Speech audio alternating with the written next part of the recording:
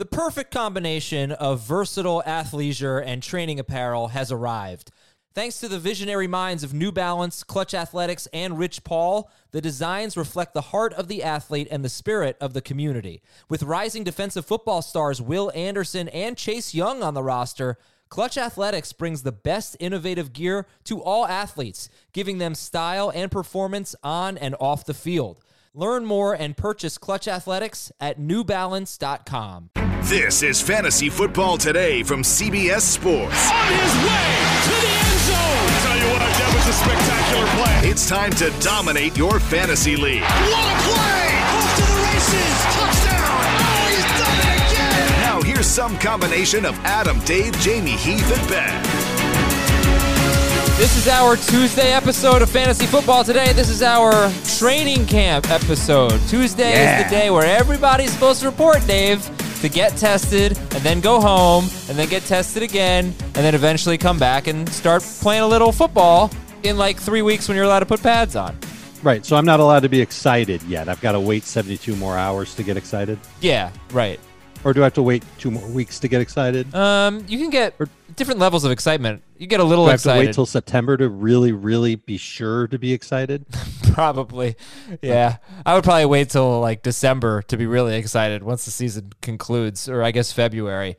Well, hope we get there. Welcome to the show, everybody. Today, we're going to peek ahead to training camp, our position battles to watch. Now, if you want to hear about rookie running backs, download literally any other episode from this offseason since the draft. We're not going to talk too much about them today. A little bit. But I want to focus on some other stuff like, wide receiver battles, like the Colts number 2 wide receiver, the Falcons number 3 wide receiver, the Steelers number 2 wide receiver, quarterback battles, specifically in Miami and Los Angeles with the Chargers, those types of things. Jamie is here. You heard from him on Monday. You heard him on CBS Sports HQ. It's Tuesday. It's Ben Gretsch Day. Welcome back to the show, Ben. How you doing? Yeah, second show of the week. This is your favorite intro. Yeah, second show, the Ben Show. Why does Ben look like he's in a cave? He's so dark. I think there's too much light coming through my my window right now. Too much light means it's too dark. All right. He's backlit. I don't know, something like that. Have a few news items, and we're pretty much going to talk about the first two in the position battles. Raheem Mostert signing a new contract, new deal with San Francisco, and Doug Peterson said Alshon Jeffrey is in a really good spot. So those are a couple of the position battles we'll look at. Niners backfield, Eagles wide receivers. The pup list? Yeah, it's a pretty good spot, sure. And the Giants cornerback DeAndre Baker and Seahawks cornerback Quentin Dunbar, they are on the commissioner's exempt list. They had the legal issues in South Florida last month, I guess it was, or several weeks ago. Still not resolved. You said Cody Latimer too, right? No. He's also on the exempt list. Oh, okay. Thank you. Antonio Gandy Golden time. Yeah, Cody Latimer for the Redskins Washington wide receiver. Last year was a Giants wide receiver. Quick questions for you. Whose ADP will rise the most in camp? So what we want to do is kind of predict, okay, well, look at the Chiefs backfield now, and they're separated by 3 rounds, but 3 weeks into camp, this is going to happen. So give me a player that, start with Ben, since it's Tuesday and it's Ben's show. Give me a player whose ADP is going to rise the most throughout training camp. I'll say Cam Newton. It's not as fun because it's a quarterback, but he's still going like QB 19. I expect as training camp wears on and he ends up, I'm anticipating he'll be named the starter. And when that happens, that he'll wind up closer to like QB 12 or QB 10 even, maybe. Dave? How about Devontae Freeman, who just needs a place to play? He's changed agents. Sounds like he wants to play this year. There's still a couple teams out there that could be interested in his services. I wonder if he kind of rekindles the romance with the Falcons now that Todd Gurley's talking about, well, how's the NFL going to pull this off? And is he for sure going to play? And he would actually be a pretty decent compliment to Todd Gurley as a passing downs guy for the Falcons. And so once he signs, his ADP is going to go right back up. Not to like where it was before. Let's not go crazy. Okay. Or is he like a top 50 pick? He's not going to be that. But is there any scenario in which you're actually interested in drafting Devontae Freeman? Gurley decides he doesn't want to play. The Falcons are in a pinch. They give him a chunk of money. He comes back and he's the lead guy. Maybe Okay. I would take him like a top 60 or 70 overall pick, maybe even higher. Jamie, whose ADP will rise the most during camp? Josh Kelly. Another position battle we'll be looking at. Okay. Another rookie running back, Adam. Not one that we talk too much about, I guess. So I'll allow it. Jamie, whose ADP is going to fall the most during camp? Clyde Edwards-Helaire. Yeah? What do you think? Give me a prediction. Where he's going to end yeah, up? Yeah, let me give you his current ADP. Clyde Edwards-Helaire since July 1st. Maybe I should change the date a little bit, get a little more recent. He's going 22nd overall, RB14. Let's just look at the last week, and we'll update it there. Clyde Edwards-Helaire is going 23rd overall, RB14. So still a late second-round pick. What do you think after training camp or in the middle of training camp? 10 spots later. 10 spots later. All right. Dave, whose ADP will fall the most during camp? Is it wrong to bring up another rookie? No. All right. Cover your ears, Ben. Jonathan Taylor. For the exact same reasons why Edwards-Hilaire's numbers or his ADP is going to go down. All right. So Taylor's RB19. He's going 34th overall in the last week. Where do you think he falls to? Round 5. Wow, round 5. Not for Ben. Ben? Yeah, I just don't see it happening with I think there's reason to be cautious of the rookies. I don't see their ADPs falling because there's enough people like me that are wild about their upside. So I actually had a hard time trying to pinpoint someone that would be a faller. I think the rookies probably should fall some, but I just don't know that they will. So my answer will just be whoever opts out, because that's, I think, still this big thing that we don't necessarily talk as directly about, but there's going to be some players that opt out and completely fall out, obviously fall all the way out of the rankings. But when that happens, it's going to kind of push everybody else up a little bit. It's going to change some things. There's going to be a little bit of shuffling somewhere. I want to see where Deebo Samuel's going. He has really nothing to do except for lose value, I would think. Deebo in the last week is going 95th overall, wide receiver 38.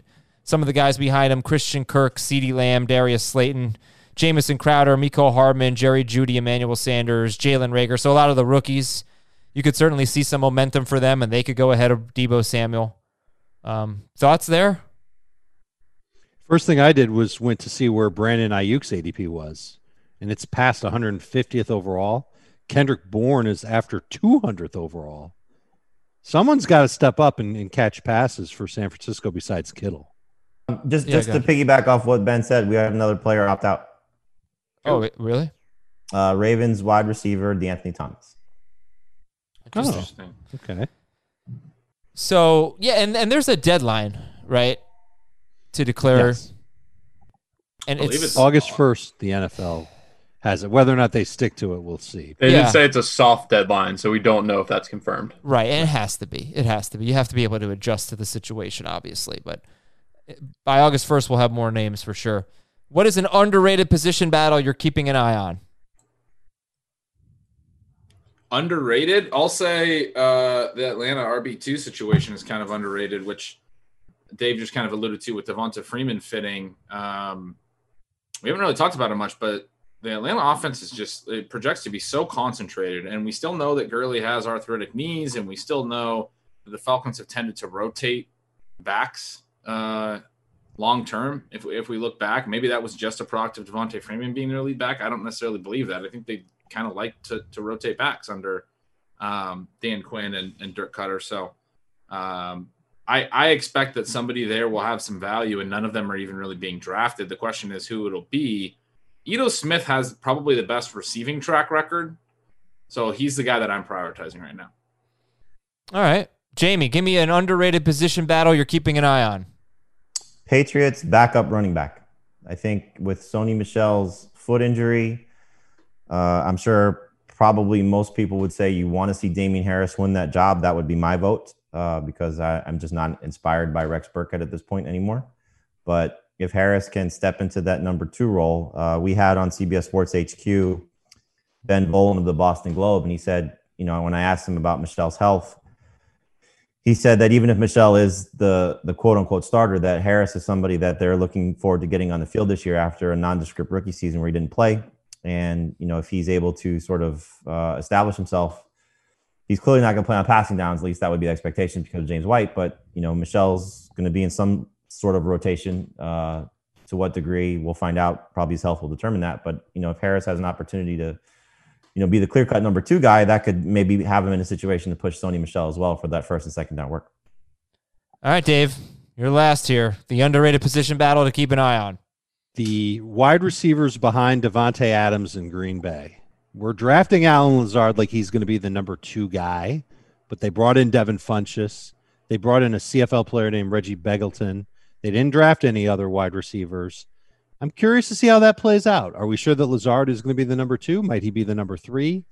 Could Funchess be actually usable as a bye-week replacement receiver because he's just a giant who could catch, 50-50 balls in the red zone pretty easily every time they're in short yardage situations. Begelton's another big receiver too. He's 6'4". Mm-hmm. He had a lot of production in the CFL. I picked him up recently in a deep dynasty league, and I dropped Marquez Valdez-Scantling for him. Another guy that's still there. Technically he's still in the mix, Jim. Who could still be there. But I think if this was a normal offseason, a guy like Begelton would have an opportunity to, prove himself. But who knows with what's happening? The 5th or 6th receiver on a lot of teams' rosters are going to have a hard time establishing themselves unless the team really likes them going in. And that's one thing for him in particular. Matt LaFleur was very, very glowing about him in the offseason, just about what he was doing in the virtual program and the things that they liked about him coming in. And that's part of the reason, at least on their end, between him and Gutekunst, however you pronounce his last name, why they didn't necessarily address wide receiver, because they like the group that they have. While it didn't necessarily make us happy or Aaron Rodgers happy, they feel confident with some of those guys. Yeah, it's a good position battle to keep an eye on. All right, there's a name to know. Reggie Begelton from Lamar and then the CFL. Hopefully he doesn't give you a ton of bagels in your fantasy lineup. Yeah, well, there's so many possibilities there. I had a bagel for the first time since quarantine yesterday. It's been like 4 months, 5 months. That's because I haven't gotten a haircut in months either. Well, that's a problem. Jamie got a haircut, I could tell. Yes. Looks good, Jamie. Thank you, buddy. You're a bold man. Our favorite friend, Kelly. Very nice. This is the first time that this has happened.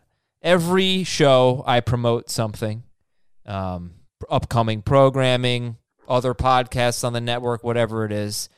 Ben Schrager always tells me what to promote. This is the first time that he has forgotten to tell me what to promote. So, Ben, what are we promoting today? Oh, my goodness. No Twitch stream tonight, so I didn't have a Twitch stream to send over to you. But podcast award nominations do end on Friday. We're one of 20 finalists in the sports category. People's Choice Podcast Awards. That link is in the description. We've been tweeting out the link, too, so it should be easy to find. Adam, I'm very sorry, and maybe people won't nominate us because I forgot to send it.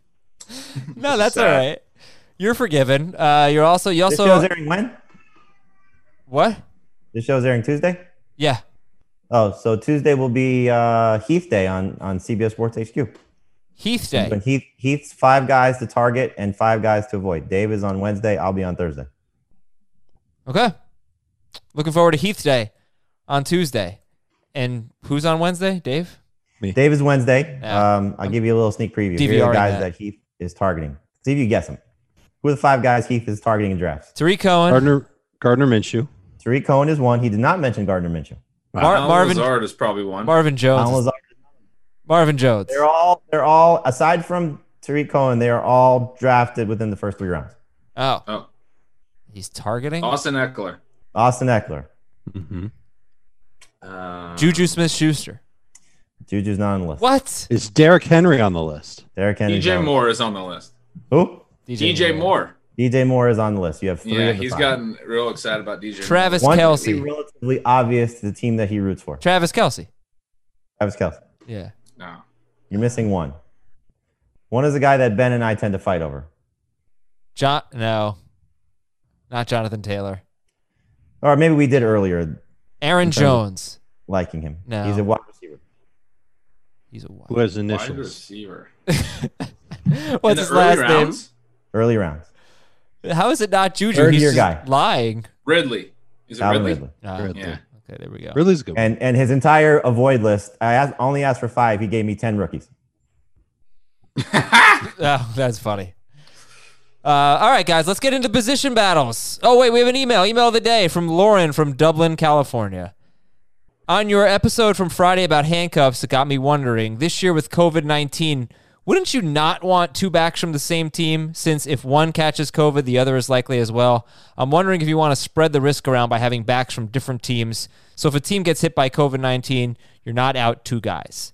And I'll say I felt a little uncomfortable reading this, but I do think it's actually a, pretty good question and something you have to consider. It's a perfect application of the realities of what we're dealing with. I mean, I understand your point that we should be sensitive, but this is a really good thought process, I think, and you should probably consider similar things if you're going to play fantasy football this year, because like we just saw this in baseball, there's certain teams that aren't going to be playing. That could possibly happen in football certain weeks. And it could be an entire backfield that is out, and they have to grab someone off the practice squad to be their starter for that week. So you handcuffed your guy, and then you didn't even get to use his backup because his backup was, picked it up from him. So, I mean, the practice squad guys are going to be they're still going to be in the same meetings. So that could still be something that becomes an issue. I think it's not a bad idea to diversify your portfolio of your players on different teams. The Marlins example that Ben is alluding to, how many players contracted it, but at the same time, the national situation, if you're just going to talk baseball, seems as if Juan Soto's scenario was sort of contained. So, we don't know. There's so much uncertainty to it, and so I think if you're in the boat of handcuffing players on an annual basis, then probably continue to do that. If you think that spreading out, taking guys from different teams is a little better scenario. It's an unknown. It really is. We're in uncharted waters, and we just don't know how it's going to go. I use a lot of cliches in that one. It's definitely going to mess people up, though. I mean, I was just thinking of this scenario. Let's say it's, week 1, the last game of the week, the second Monday night game, it's Tennessee at Denver. And let's say you've got Derrick Henry and Darrington Evans, and they're both ruled out. What do you do for a running back that week? You're going to have to cut one of them to pick up whoever. David Fluellen, I think, is their third guy. I don't know. I don't know. I don't know what you do in that situation other than you just take the L or you just pick up whoever you can, a fullback or something that's out. Royce Freeman, maybe. Well, maybe you're winning. You just take a 0 in that spot, right? No, that's true too. You could be just really good, but you probably need Derrick Henry to help win most weeks in fantasy. So yeah, I still subscribe to it. Just because one guy gets it doesn't mean that everybody on the team is going to get it. Hopefully these players are really smart and they just keep their distance. It's what everybody should be doing. Yeah, and if they go to strip clubs, they should just do that in football. If they go to strip clubs, they should just go there to pick up food, right? Backs. That's what I've learned lately. From the Lou Williams corollary. Yeah. So Jamie, I just think what you have to do this year is take things one game at a time, give 110%. Mm-hmm. It's better to be lucky than good, and trust the process, right? Very true. Trust the process is the best one of all. Okay. Position battles. 2 quarterback position battles. I interviewed a Patriots beat writer today. I got a lot of cliches in my head. Oh, okay. Fair enough. That's not fair. Ben, I'm kidding. Ben was great. He wasn't Bill Belichick by any stretch. We had Ben on our show last year. Ben's great. And he had his lawnmower guy in the background. Remember? He was getting his lawn. Oh, I remember. Yeah. He also raised the red flag for Sony Michel last year, if you recall. Yeah. He actually was a very good interview. Kind of tipped us off. Yeah. Good stuff again today on HQ. Now I'm ready to talk about quarterback battles, and it's the 2 rookies spots here, Miami and the Chargers. So, which one? What about the Bears? Okay, fine. Should have given that to me before the show, but that's fine. Okay, fine. Of those 3, maybe there's another one.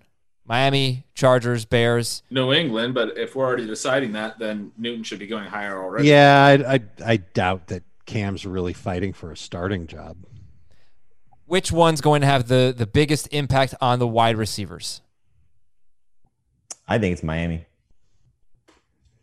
That's a good one. I think Chicago as well. I think Foles has the potential as a pocket passer to just throw more. Trubisky has a tendency to scramble a little, and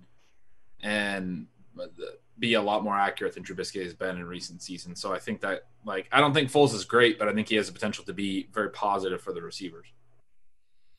I think it's Miami. I was just thinking about saying the Chargers just because, but I'm not sure Tyrod's a great passer anymore, and I'm not sure if Justin Herbert will be a great passer if he gets the opportunity at the midpoint of this year.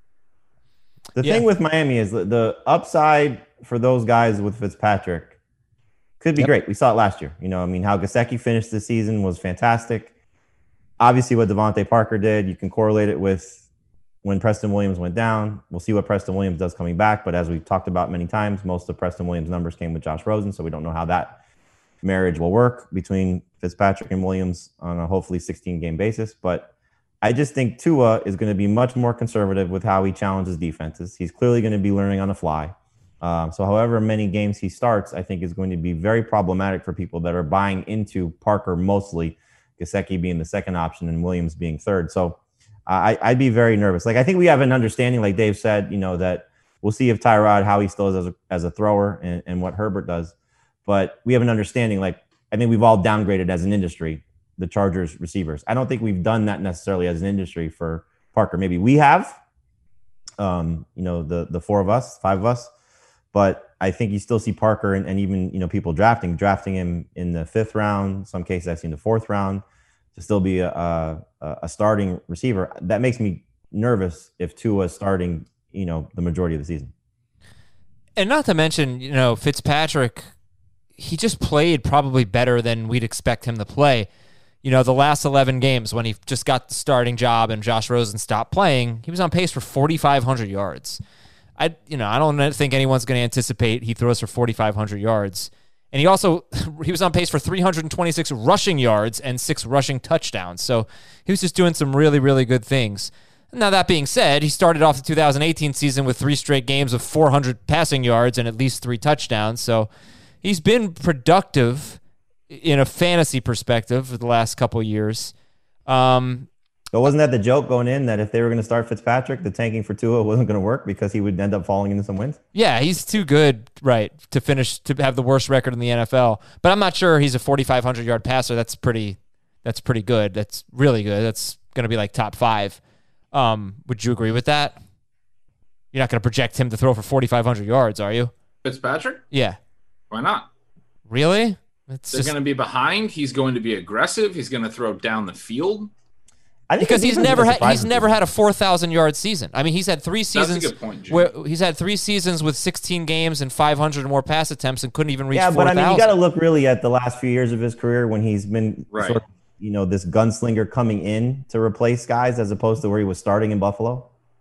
It wasn't 2,300 yards in 8 games and 7 starts in Tampa in 2018. So that he only played 8 games and he only started 7. That easily paces for over 4,500. Last year, he started 13 games. He threw for 3,500. I don't know how close that paces, but no. But he had games where he was splitting with Fitzpatrick. So I with Rosen, I think you got to look at the last 11 games on pace for 4,500 yards. So then I guess the question is, if both the veterans win their jobs, are you taking Ryan Fitzpatrick or Tyrod Taylor? I would take Taylor for the rushing upside, but we've talked about this a lot. If you were to say Taylor starting X amount of games, that changes his draft stock. 13 plus games. I think he's close to a top 15 quarterback. He's got on his resume, nearly or 2 seasons of over 500 rushing yards and 4 touchdowns. So that gives him the opportunity to, produce at a different level than some of these guys. And again, like we talked about on Monday's show, if you feel more comfortable guys like Roethlisberger and Goff because you don't care about the rushing production, then that's fine. Go that route. Those guys are going to be good throwers. But Fitzpatrick falls into that category. He's going to be a high volume passer with some decent weapons around him. He'll take chances. You got to understand there's going to be some turnovers there, but he does run. Even though he's getting older, he still puts the ball on the ground and puts his feet on the ground and runs. So there's a lot to like about those guys in 2 quarterback leagues and super flex leagues. You just don't want to draft them as starters in 1 quarterback format. But it is interesting if you go into a really deep draft between those guys and Minshew and Newton is still going way too late and several other late round quarterbacks. You can definitely find late round quarterbacks this year with upside. You don't know that they're going to be your starter all year in the case of Fitzpatrick and Taylor, but we don't really know what's going to happen all season anyway with a lot of different things in this NFL season. So these are guys that, I mean, a late round quarterback is absolutely very alive this year. It should be. and these are two more cases for it. I give Taylor the nod, one, because of schedule. Schedule's easier for him, at least providing games where it should be high scoring. He could get points on the board, better supporting cast around him, better offensive line around him. And I think it's more likely that the Dolphins don't have a good record, and Tua is probably a little more ready for the NFL game than Justin Herbert is. Like, I think there's a chance we don't see Herbert at all this year. Okay. I would like to see that both of them don't play this year. I mean, it's very possible. Yeah. Let's go to the running back battles here, and the Dolphins are actually one of the backfields to watch. The Broncos, the Browns. Here's a stat on the Browns. You know, you're wondering how much they're going to run. They ran a little bit more with Kareem Hunt. So what I did was I looked at the 8 games that Chubb and Hunt played together, and I took their carries, and then I added in all of Baker Mayfield's carries, and there were only 52 other carries that were not Kareem Hunt or Nick Chubb. But, you know, basically I gave Chubb and Hunt the 16-game pace from those 8 games, and that would have been 426 carries, which is pretty high. It would have been 13th in the NFL, but still 50 fewer than what the Vikings did last year under Kevin Stefanski as coordinator. But they were very run-heavy offense for after, not so much all season long, but after they acquired Kareem Hunt. After he came back from suspension. So we'll look at the Browns. We'll look at the Niners, the RB2 for the Chargers, the Falcons, which we alluded to, the Patriots. We kind of talked about those earlier. But other than the rookie battles that we talk about all the time, Dave, where should we start here? What's the running back battle, the backfield battle you want to look at? Let's start with the Dolphins, just because I think that it might be a little underrated because they're going later in drafts. And so if you find yourself thin on running backs, that's a team that you could look at and say, all right, here's Jordan Howard. He was a starter last year for Philadelphia. He'll probably begin the year as the lead guy for the Dolphins. As much as the Dolphins offensive line might not be as good as the Chargers offensive line, they have tried to improve it. And I think running the ball is going to be an element of their game. Obviously, they want to do a better job than they did last year. They were terrible last year. And Howard's been okay. So I would imagine that Howard will be better than Breida, but I see Breida as more of an explosive big play type of running back who will probably be asked to make more plays in the passing game than Jordan Howard. So in PPR, it's really close for me. I actually think I like Breida better than Jordan Howard there, but in non-PPR, those catches don't count. I think Howard ends up with more carries. I would go with him. We're going to have Joe Schad of the Palm Beach Post on today's show, Tuesday's show. So that's one question they'll ask him is who he thinks is going to be better. And I think what I've seen from him reporting and breaking down some of the training camp previews, he thinks Howard will lead them in touchdowns, which makes sense. I would look at it as a floor ceiling play. I think if you want the safer play, it's Howard. If you want the ceiling play, it's Breida. You know, we saw it from him in 2018 as the lead guy for San Francisco. He was electric. You know, he's a 5 yards per carry guy. Is that a 49ers thing? Because what we saw from Raheem Mostert last year was a 6 yards per carry guy.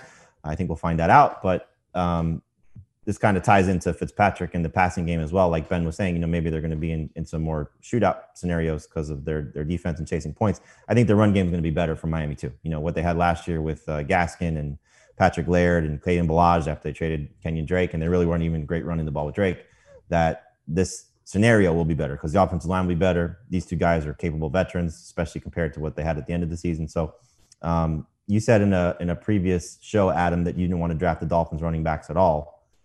I didn't want to spend 2 back-to-back picks on them. Yeah, you amended that when you said it, but initially your first thought was to avoid them, which I'm sure a lot of people are going to do. But it's not bad if you are looking for running backs 3 and 4, preferably running backs 4 and 5. If you did take both of those guys to, you know, kind of see how it all shakes out, that's not a bad strategy at all, unless, of course, you know, you're afraid of both of them being in the same room. And you made a good point when I said that they're going to be behind and throwing a bunch, that their defense has improved. They added Byron Jones. They have Xavier Howard. They have 2 elite corners. And Igbenogany, however that works out, you know, as their third corner. They drafted in the first round. So that could be a really good secondary, which could and I mean, they have like some improved players all across their defense. So, you know, maybe there's just more rushing opportunity in that offense as well. Well, they had the fewest rushing yards in the NFL last year, the Dolphins. So that's a bit of a red flag why I don't want to put 2 picks into that backfield. It's such a different team, though. But is it? I mean, their offensive line is still not going to be good. It's very young. Better. Is it?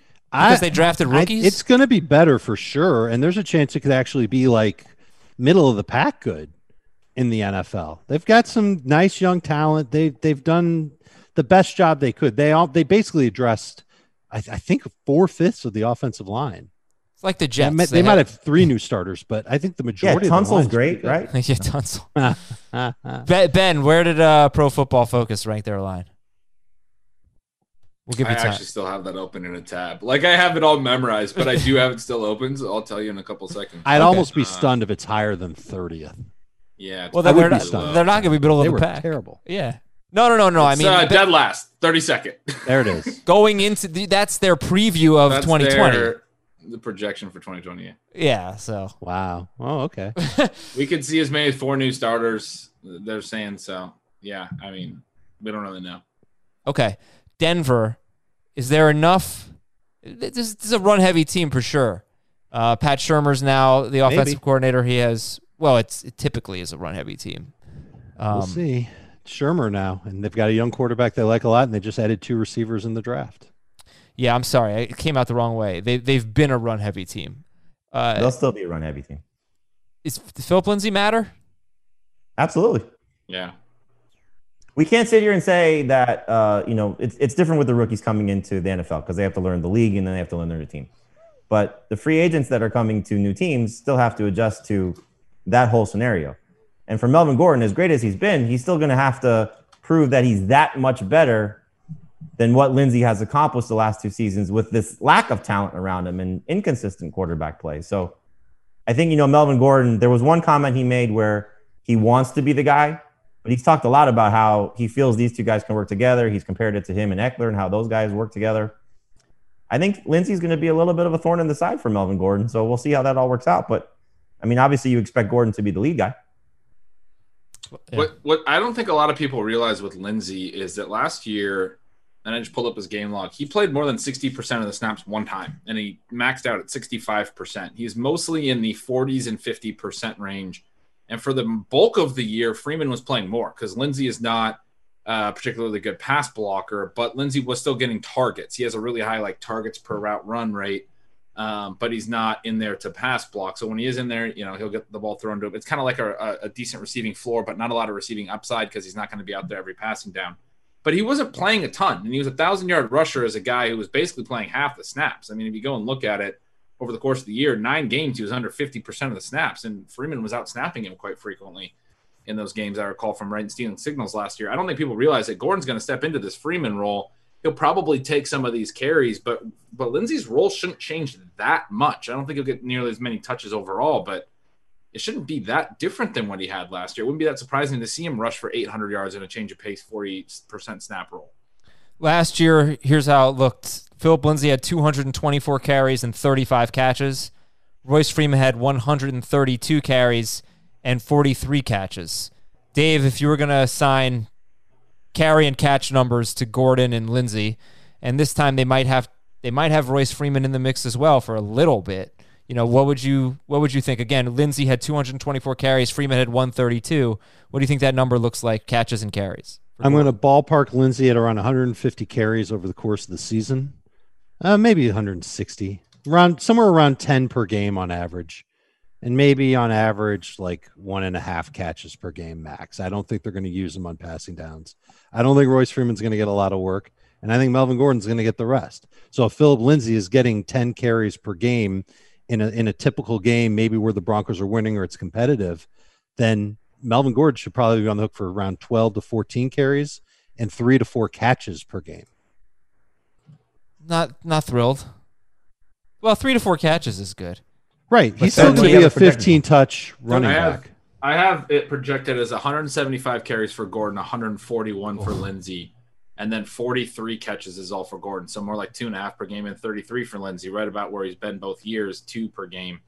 I have Freeman with 22 carries and 10 catches as the third, 100 for the most part, been down on Gordon, though. So yeah. 175 carries is very low. Mm-hmm. Not that say that your projection is too low, but that's an alarming number. I mean, Lindsey's a guy. Look, he rushed 224 times last year and 192 times last year, or the year before that, as the incumbent. Ran for 4.5 yards per carry at least both years. He's at 5.4 as a rookie. He's been a very good runner for them for 2 years. So I think you could also say me projecting him for 141 carries for them to really slash his work since the last 2 seasons. I mean, why wouldn't it be a little bit more of a split? Royce Freeman is not Melvin Gordon. Yeah. He's a good pass protector, though. All right, Browns and Niners. Jamie, give me a quick take there. I don't think there's really a competition for the Browns. I think their roles are going to be kind of clear cut, that, Kareem Hunt's carries will just be slightly increased from the work that he had after coming back from his suspension. But, I mean, Nick Chubb's still going to be the catalyst there. And for the Niners, the fact that Raheem Mostert got the contract extension kind of tells you where they are with him, that they were able to work this out. He should still be their guy. And this is another player in Tevin Coleman that we have to keep an eye on, because he does have, according to reports, a sickle cell trait. So if that's an issue to keep in the back of your mind, we'll see. But they're going to rotate guys, clearly. It's not just going to be Mostert as the lead guy in terms of touches. And as we saw, we've talked about this numerous times, that, Coleman was still the starter, quote unquote, even when Mostert was rolling. Okay, who do you guys like better, Raheem Mostert or Kareem Hunt in a half PPR league? Mostert. Hunt. Okay. And then finally, the Chargers RB2, the Falcons RB2, and the Patriots RB2. Are we thinking that the Chargers RB2, at least, in draft day, is the one that gets drafted first? Most appealing spot of these three? Assuming Todd Gurley does not. A lot of vacated touches there. Yeah. Right. Like, obviously, if Gurley says I'm not playing, then things are different. But it's also, if Sony Michel's ruled out for any reason because of the foot injury, those two things can change it dramatically. But if everybody's healthy, I'll take the Chargers guy. There will be a push for that Patriots guy. Damian Harris could be it. Definitely has the potential to be a good workhorse running back in the NFL. Just needs the opportunity to do it. And we've seen it before, and we've talked about it before. Didn't work out last year, where the running back you draft last from the Patriots is the one who ends up being the best for fantasy. Maybe it's Harris this year. Last year, he never really got the chance. I think Sony Michel staying healthy had a lot to do with that. And I think Harris is a good running back. I think he can play 3 downs as well. Not that he would with James White healthy, but I think he could end up having that job. He's interesting. I'm sure not ready to take him ahead of Kelly, but I do like him. I didn't like the fact that they restructured his deal for Rex Burkhead. Who got restructured? Burkhead's deal got restructured. They changed the money around. They wanted to keep him. Sure. Yeah, so that to me is a red flag for Harris. I think he's got could be a red flag for Sony. Could be a red flag for Sony too. Yeah, it's a great point. But keeping just that extra mouth around is not good. Yeah, Burkhead though hasn't been a big carry guy with New England. He's been kind of like the James White backup almost, or he's a little bit of both, I think. He's a Swiss Army knife for them. Yeah, certainly. But yeah, I was just going to say, we got to keep in mind with Harris, they took him in the 3rd round last year. I think the Patriots think all those glowing things Dave just said, I think they believe him too. Just because they didn't use him last year doesn't mean that they don't, think that. We're going to take a break here. When we come back, wide receiver training camp battles. Who is the number 2 guy in Pittsburgh? Everybody's looking at Deontay Johnson. James Washington actually led the team in receiving last year, and he is their air yards guy. Advanced stats much? What about Kansas City's number 2 wide receiver? Will there be 3 relevant wide receivers for the Rams? Wait till I tell you the A's stats for the first 5 games of the 2018 season. We're coming back. We want people to come back from the break. Oh, no, I'm not going to tell you any stats then. Never mind. We're coming back right after this on Fantasy Football Today. What's up, everyone? I want to tell you about a car that you are going to love. Check it out. The all-new Hyundai 2024 Santa Fe is equipped with everything you need to break free from the dull work week and embark on an adventurous weekend with your family. The all-new Hyundai Santa Fe's features like available H-Track all-wheel drive, standard third-row seating, I love that, available dual wireless charging pads, ensure that you can take on any adventure. So let's say you're ready to take the family on a camping trip or something like that. The Santa Fe is perfect for you. You've got all-wheel drive. You can load everyone up in the third row. It's time to start being adventurous, and you need the right car, and that's the Hyundai 2024 Santa Fe. Learn more about the all-new Hyundai Santa Fe at HyundaiUSA.com. Call 562-314-4603 for complete details. Hey, I'm Brett Podolsky, co-founder of The Farmer's Dog. We make fresh food for dogs. We started the company when we saw what a huge difference it made in my own dog, Jada, when she stopped eating ultra-processed kibble and started eating fresh, whole food. The Farmer's Dog food isn't fancy. It's just real food delivered to your door in pre-portioned packs. It's better for them and easier for you. Get 50% off your first box at thefarmersdog.com/podcast. That's thefarmersdog.com/podcast. Wide receiver training camp battles. So, does anybody give James Washington a chance to actually be better in fantasy than Deontay Johnson? You have to. A chance? Yeah. No, not a big chance. Washington had some nice flashes last year. Johnson did too. But Washington always tends to play well in August and then fade by October. Last year was the first time he didn't quite do that, but I don't know if he's necessarily got a chance to be a dominant guy for the Steelers. So, no, I think Deontay Johnson's got more upside. Okay, and then, I would agree Johnson has more upside, but I think we just can't discount that Washington will play potentially a significant role. Yeah, he's going into his third year here. And then there's Claypool as well. Do all these mouths to feed do anything to your evaluation of Deontay Johnson? If Deontay plays beyond expectations, then he's going to – I mean, it's so silly for me to even say that, but I do think Deontay Johnson has really good upside. He's more than just a down-the-field, go-route type of wide receiver. He's a quick mover. I think he's got good hands. I don't know about great hands. We'll see how much he develops in his second year. But really, I'm worried about how distribution is going to go in the red zone for everybody on the Steelers, because not only did they add Claypool, who's this it's like drafting Big John Stud at wide receiver. They also have Ebron, who's a mismatch piece in the red zone. That's how the Colts use him. I suspect that's how the Steelers will use him. They've got a lot of big boys. We can't even forget about Vance McDonald, who, vultures a touchdown 3 times a year. So I think it's all good for Roethlisberger, but it's one of the reasons why I'm not crazy about Juju. And I think it's going to be a pretty decent spread of how touchdowns go around in Pittsburgh this year because of all these big guys they have. All right, so Ben, looking around the NFL, give me some wide receiver spots that you're keeping an eye on, some position battles there. New England. I mean, whether it's N'Keal Harry or Marquise Lee or, who's it going to be? Because Cam Newton's always kind of had an outside receiver that he liked, and I think Edelman's kind of like the Greg Olsen if you look at Newton's prior offenses. And I think the market is kind of just assuming too much that the Patriots' recent tendencies matter, because I just don't think they do at all. I think the Patriots are going to be a completely different offense with Cam Newton at quarterback, and it's going to look more like Cam Newton's history than it will, their history with Tom Brady. So, I think there's an outside receiver role there that's going to wind up being valuable.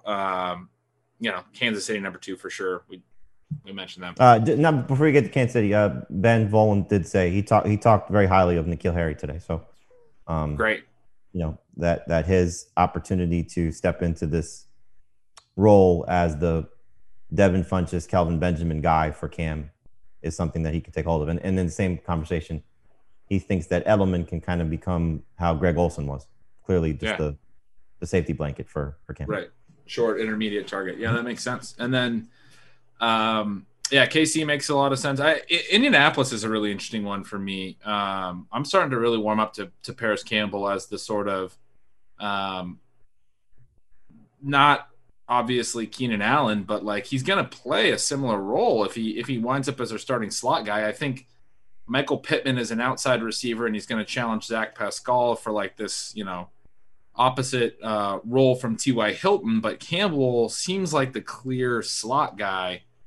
Nyheim Hines might split out a little bit. I don't know. But without Ebron there as well, there's probably going to be fewer tight end targets overall in this offense. We know Rivers is always like the slot guy. He's obviously going to have a different distribution and a different offense. It's not going to like he's going to target Paris Campbell 150 times like he's targeted Allen before. But it doesn't need to be 150 targets for Campbell to be, worth some interest where he's going. You mentioned this on a previous show, but Zach Pascal, or I always hear it pronounced differently. He's not bad. He did pretty well last year when he got the opportunities. And I think everybody's going to be on Paris Campbell as the second Colts wide receiver drafted. But, I feel like someone's going to be good there, right, other than T.Y. Hilton.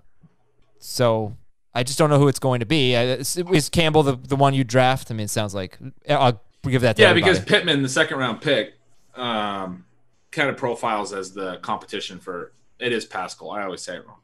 I don't think it – I'm not sure. I would actually still take Pittman second just because I think there's more upside with him because I do think Campbell, we last time we talked about this, to me he feels a little bit more like a gadget player than he is going to be a significant target hog.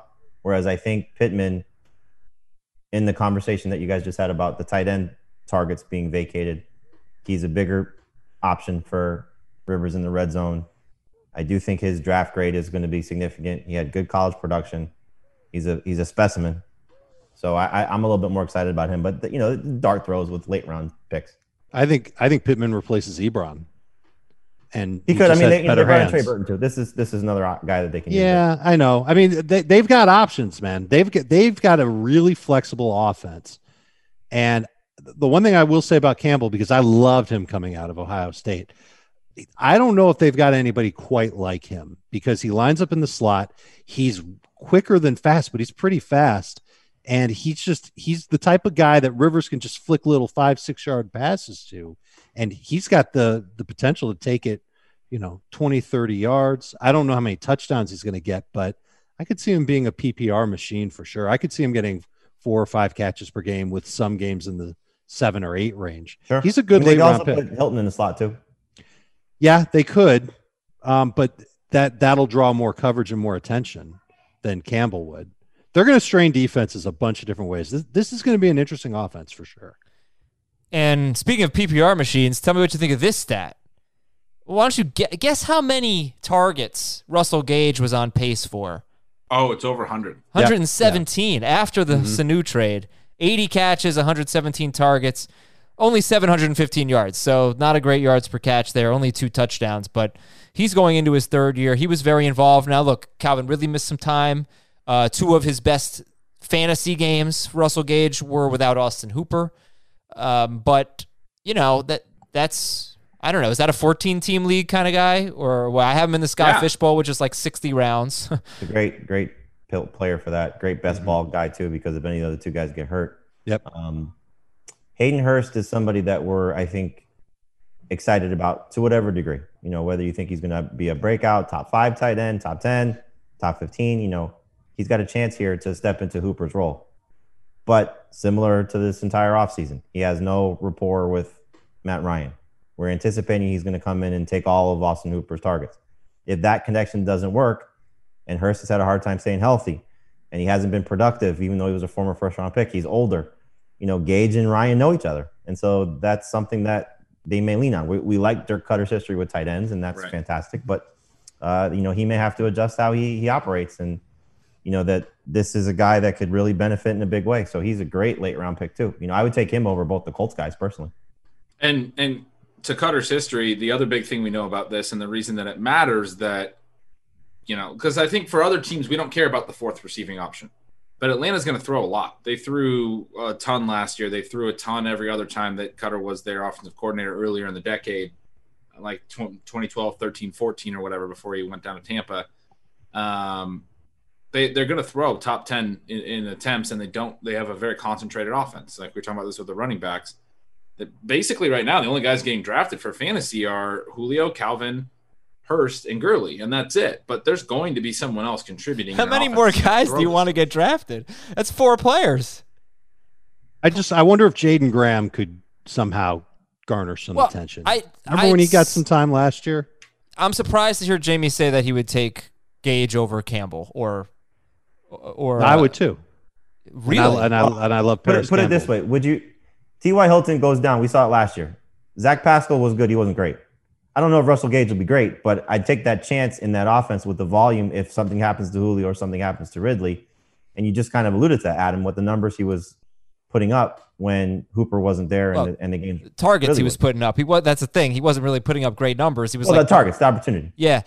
Well, okay, fine. If you want to play the injury game, I could understand that. But if you're just drafting someone that you know, Paris Campbell is the number 2 wide receiver, or Russell Gage is the number 3 wide receiver, perhaps number 4 in targets on the team, and you're thinking we expect the Colts to run the ball a ton. The Falcons, like Ben said, they were first in pass attempts last year. Mm-hmm. And that's why I'm saying you should draft more than 4 people in that kind of a pass offense, because then, yeah, like Jamie said, if an injury happens or what, like you want to target the offenses that we know are going to throw top 5 pass attempts or top 10 pass attempts, and we have a pretty good guess that Atlanta's going to do that.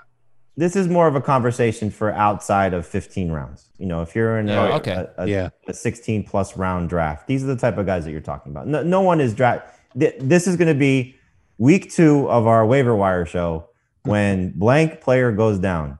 You should have drafted Michael Pittman. You should have drafted Paris Campbell. You should have drafted Russell Gage. You know, that's the things we'll be saying.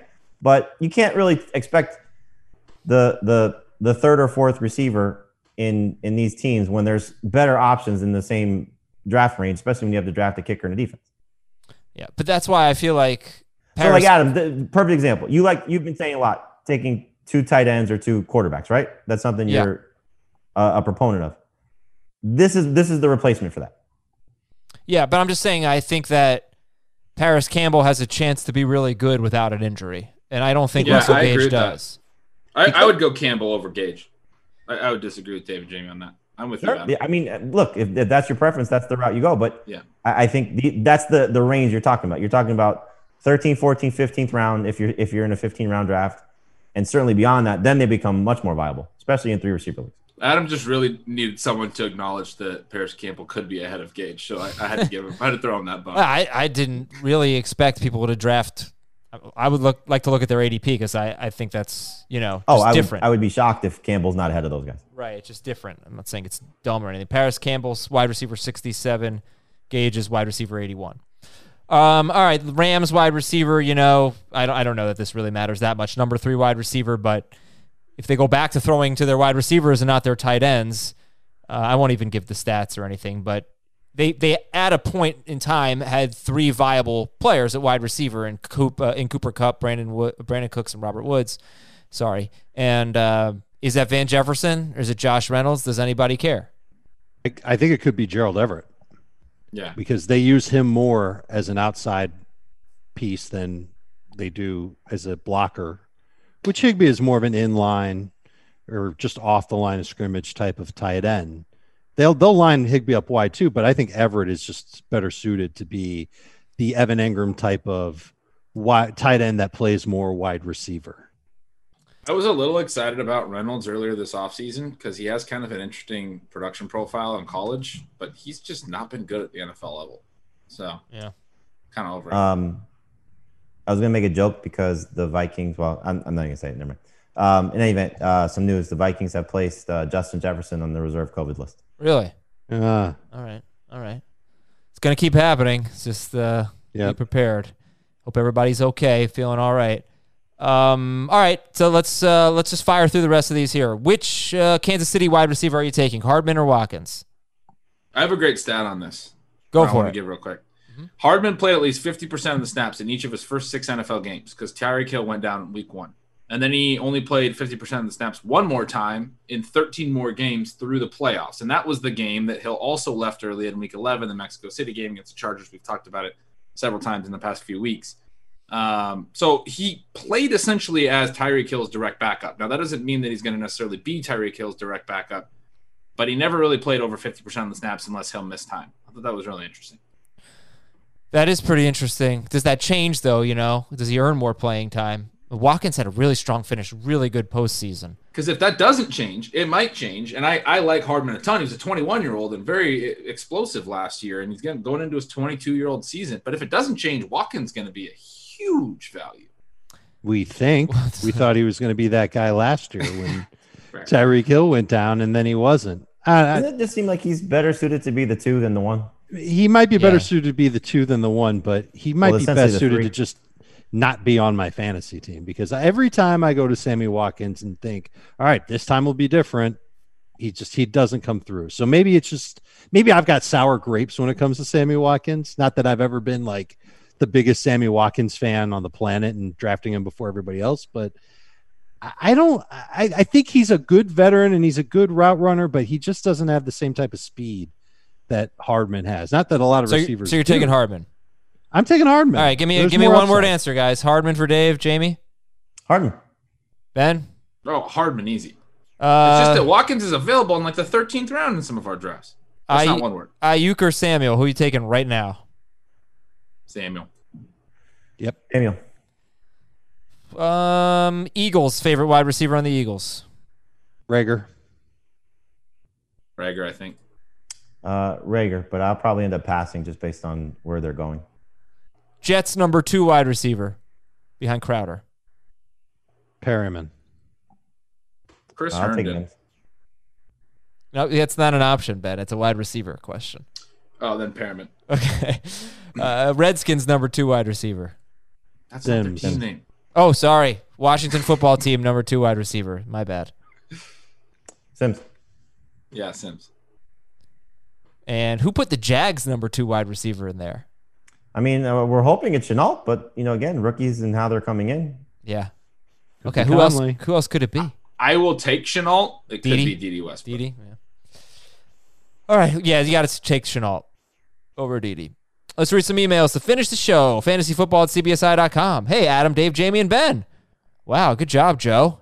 Didn't include Heath. Those guys are. Yeah, you got lucky there. Keep one keeper up to 3 years. Player kept, loses a round they were drafted in. Who's the better keeper? Miles Sanders in the 6th round. Adam Thielen in the 10th round. This would be my last year keeping him.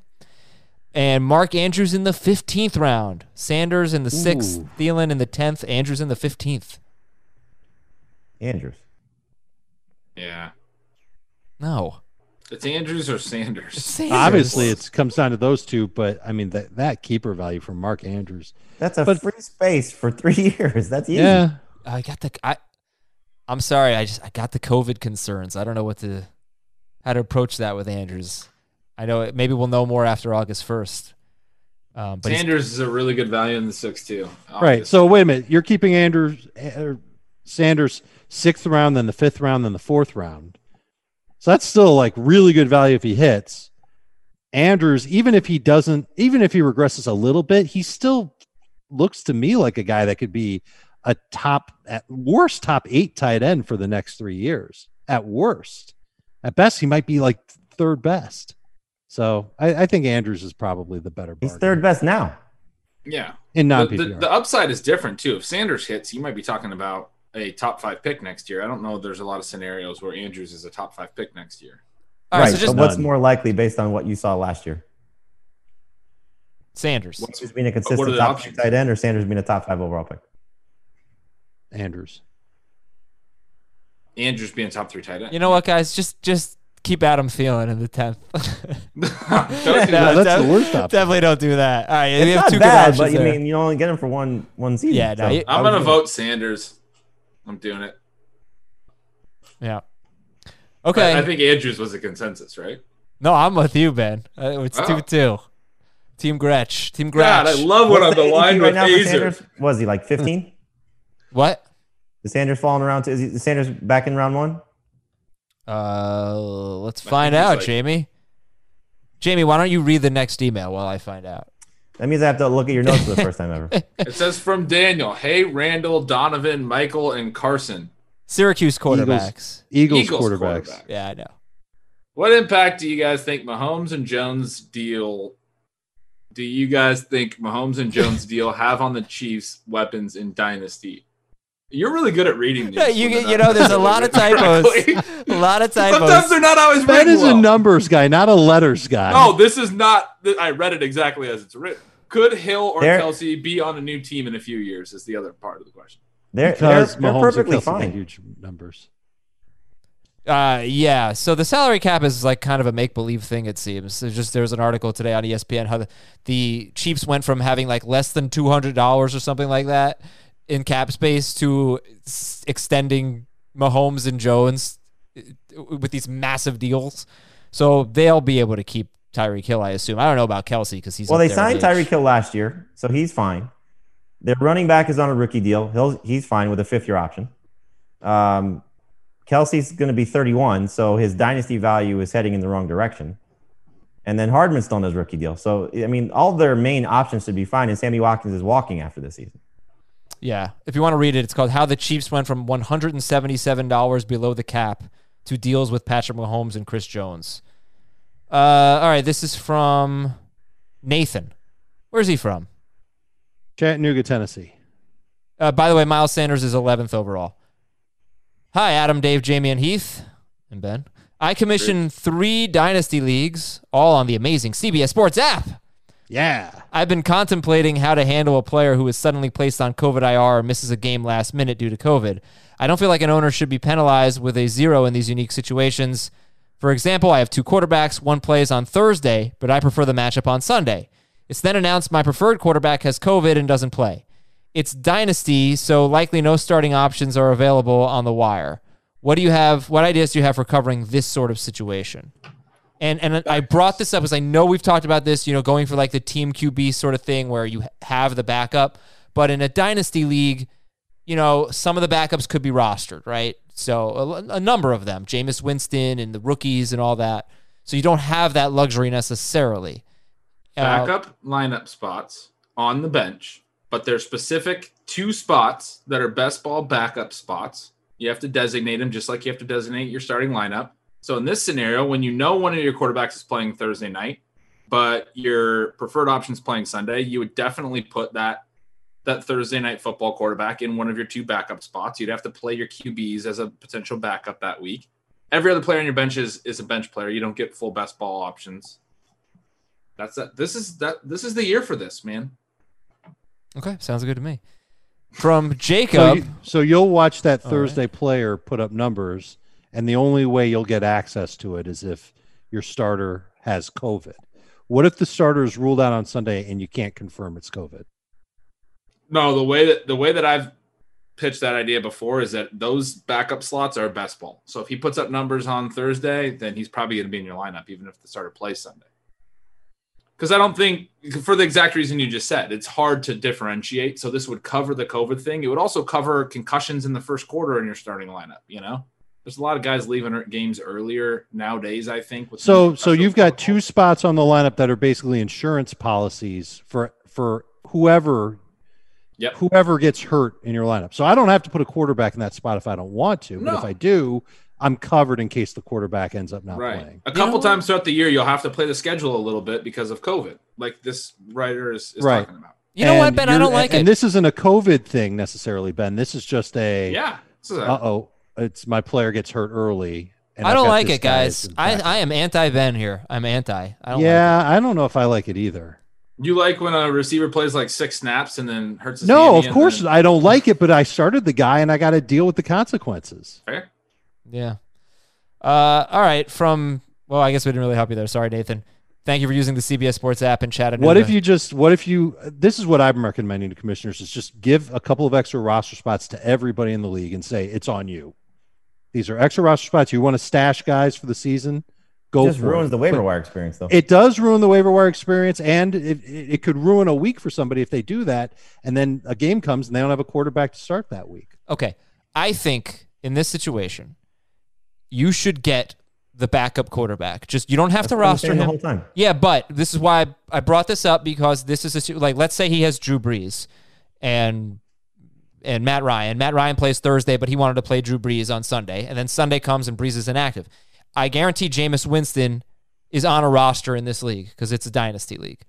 So what do you do in that case? Well, I think that if you have one of those quarterbacks whose backup is rostered, that's a disadvantage to you. You have to prepare for that, and you probably should have played the Thursday guy instead of Brees. You don't get that luxury. So in your league, the way I see it, backup or quarterbacks whose backup quarterbacks are going to be on other rosters lose value. You have to prepare for that. But, well, he's got the backup's got to be unknown. That's the key part of all this, right? Which is not an issue in redraft leagues, but in dynasty leagues, it is an issue. It could be in 2 quarterback leagues and stuff like that. Well, okay, yes, 2 quarterback leagues. So, but yeah, fine. If the backup quarterback is owned, you're screwed. You should have taken the precautions and played the Thursday guy. But if he's not, then you get him. That's what I would do. But feel free to go with Ben's awesome You idea. could always use team quarterbacks too. Jamie brought up, though, team quarterback is like, what if Taysom Hill catches a touchdown from Right, Drew of Brees? course. Now all of a sudden the Saints quarterback situation is amazing for fantasy. All right, next email. You can certainly Next go the email. TQB route for the season. That's a preference you can have, but it's going to put potentially It changes the a lot of Saints stuff. and Philadelphia at disadvantage. From Jacob, hey, Tom, April, Andy, and Donna. That is Parks and Rec. I'm in a 10-team keeper league. Non-PPR. 5-point bonuses for going over 100 yards rushing or receiving. We can keep players twice, so I can have any of the players 2 more years. Okay, do I keep Lamar Jackson in the 6th or Miles Sanders in the 7th? Sanders. It's a 2 quarterback league? Yes. Oh, Lamar. TQB league? Yeah. Lamar. Julio in the 2nd or Kyler in the 5th? Kyler. Oh, I love this. You get Lamar and Kyler in the 5th and 6th, and then just build out your running backs and receivers and everything else. Not bad. This is from Lewis and Madison. You guys really love Calvin Ridley so much. I'm wondering if I should be keeping him for a 4th-round pick over Terry McLaurin for a 14th-round pick. It's a 16-team. Okay. All right, then. All right, that's it. That's the show. Good stuff. Thank you, guys. We're back on Wednesday with another edition of Fantasy Football Today. For Jamie, for Dave, and Ben, I'm Adam. See you later. Shaggy B, get those promotions ready for Wednesday. Talk to you later, everybody.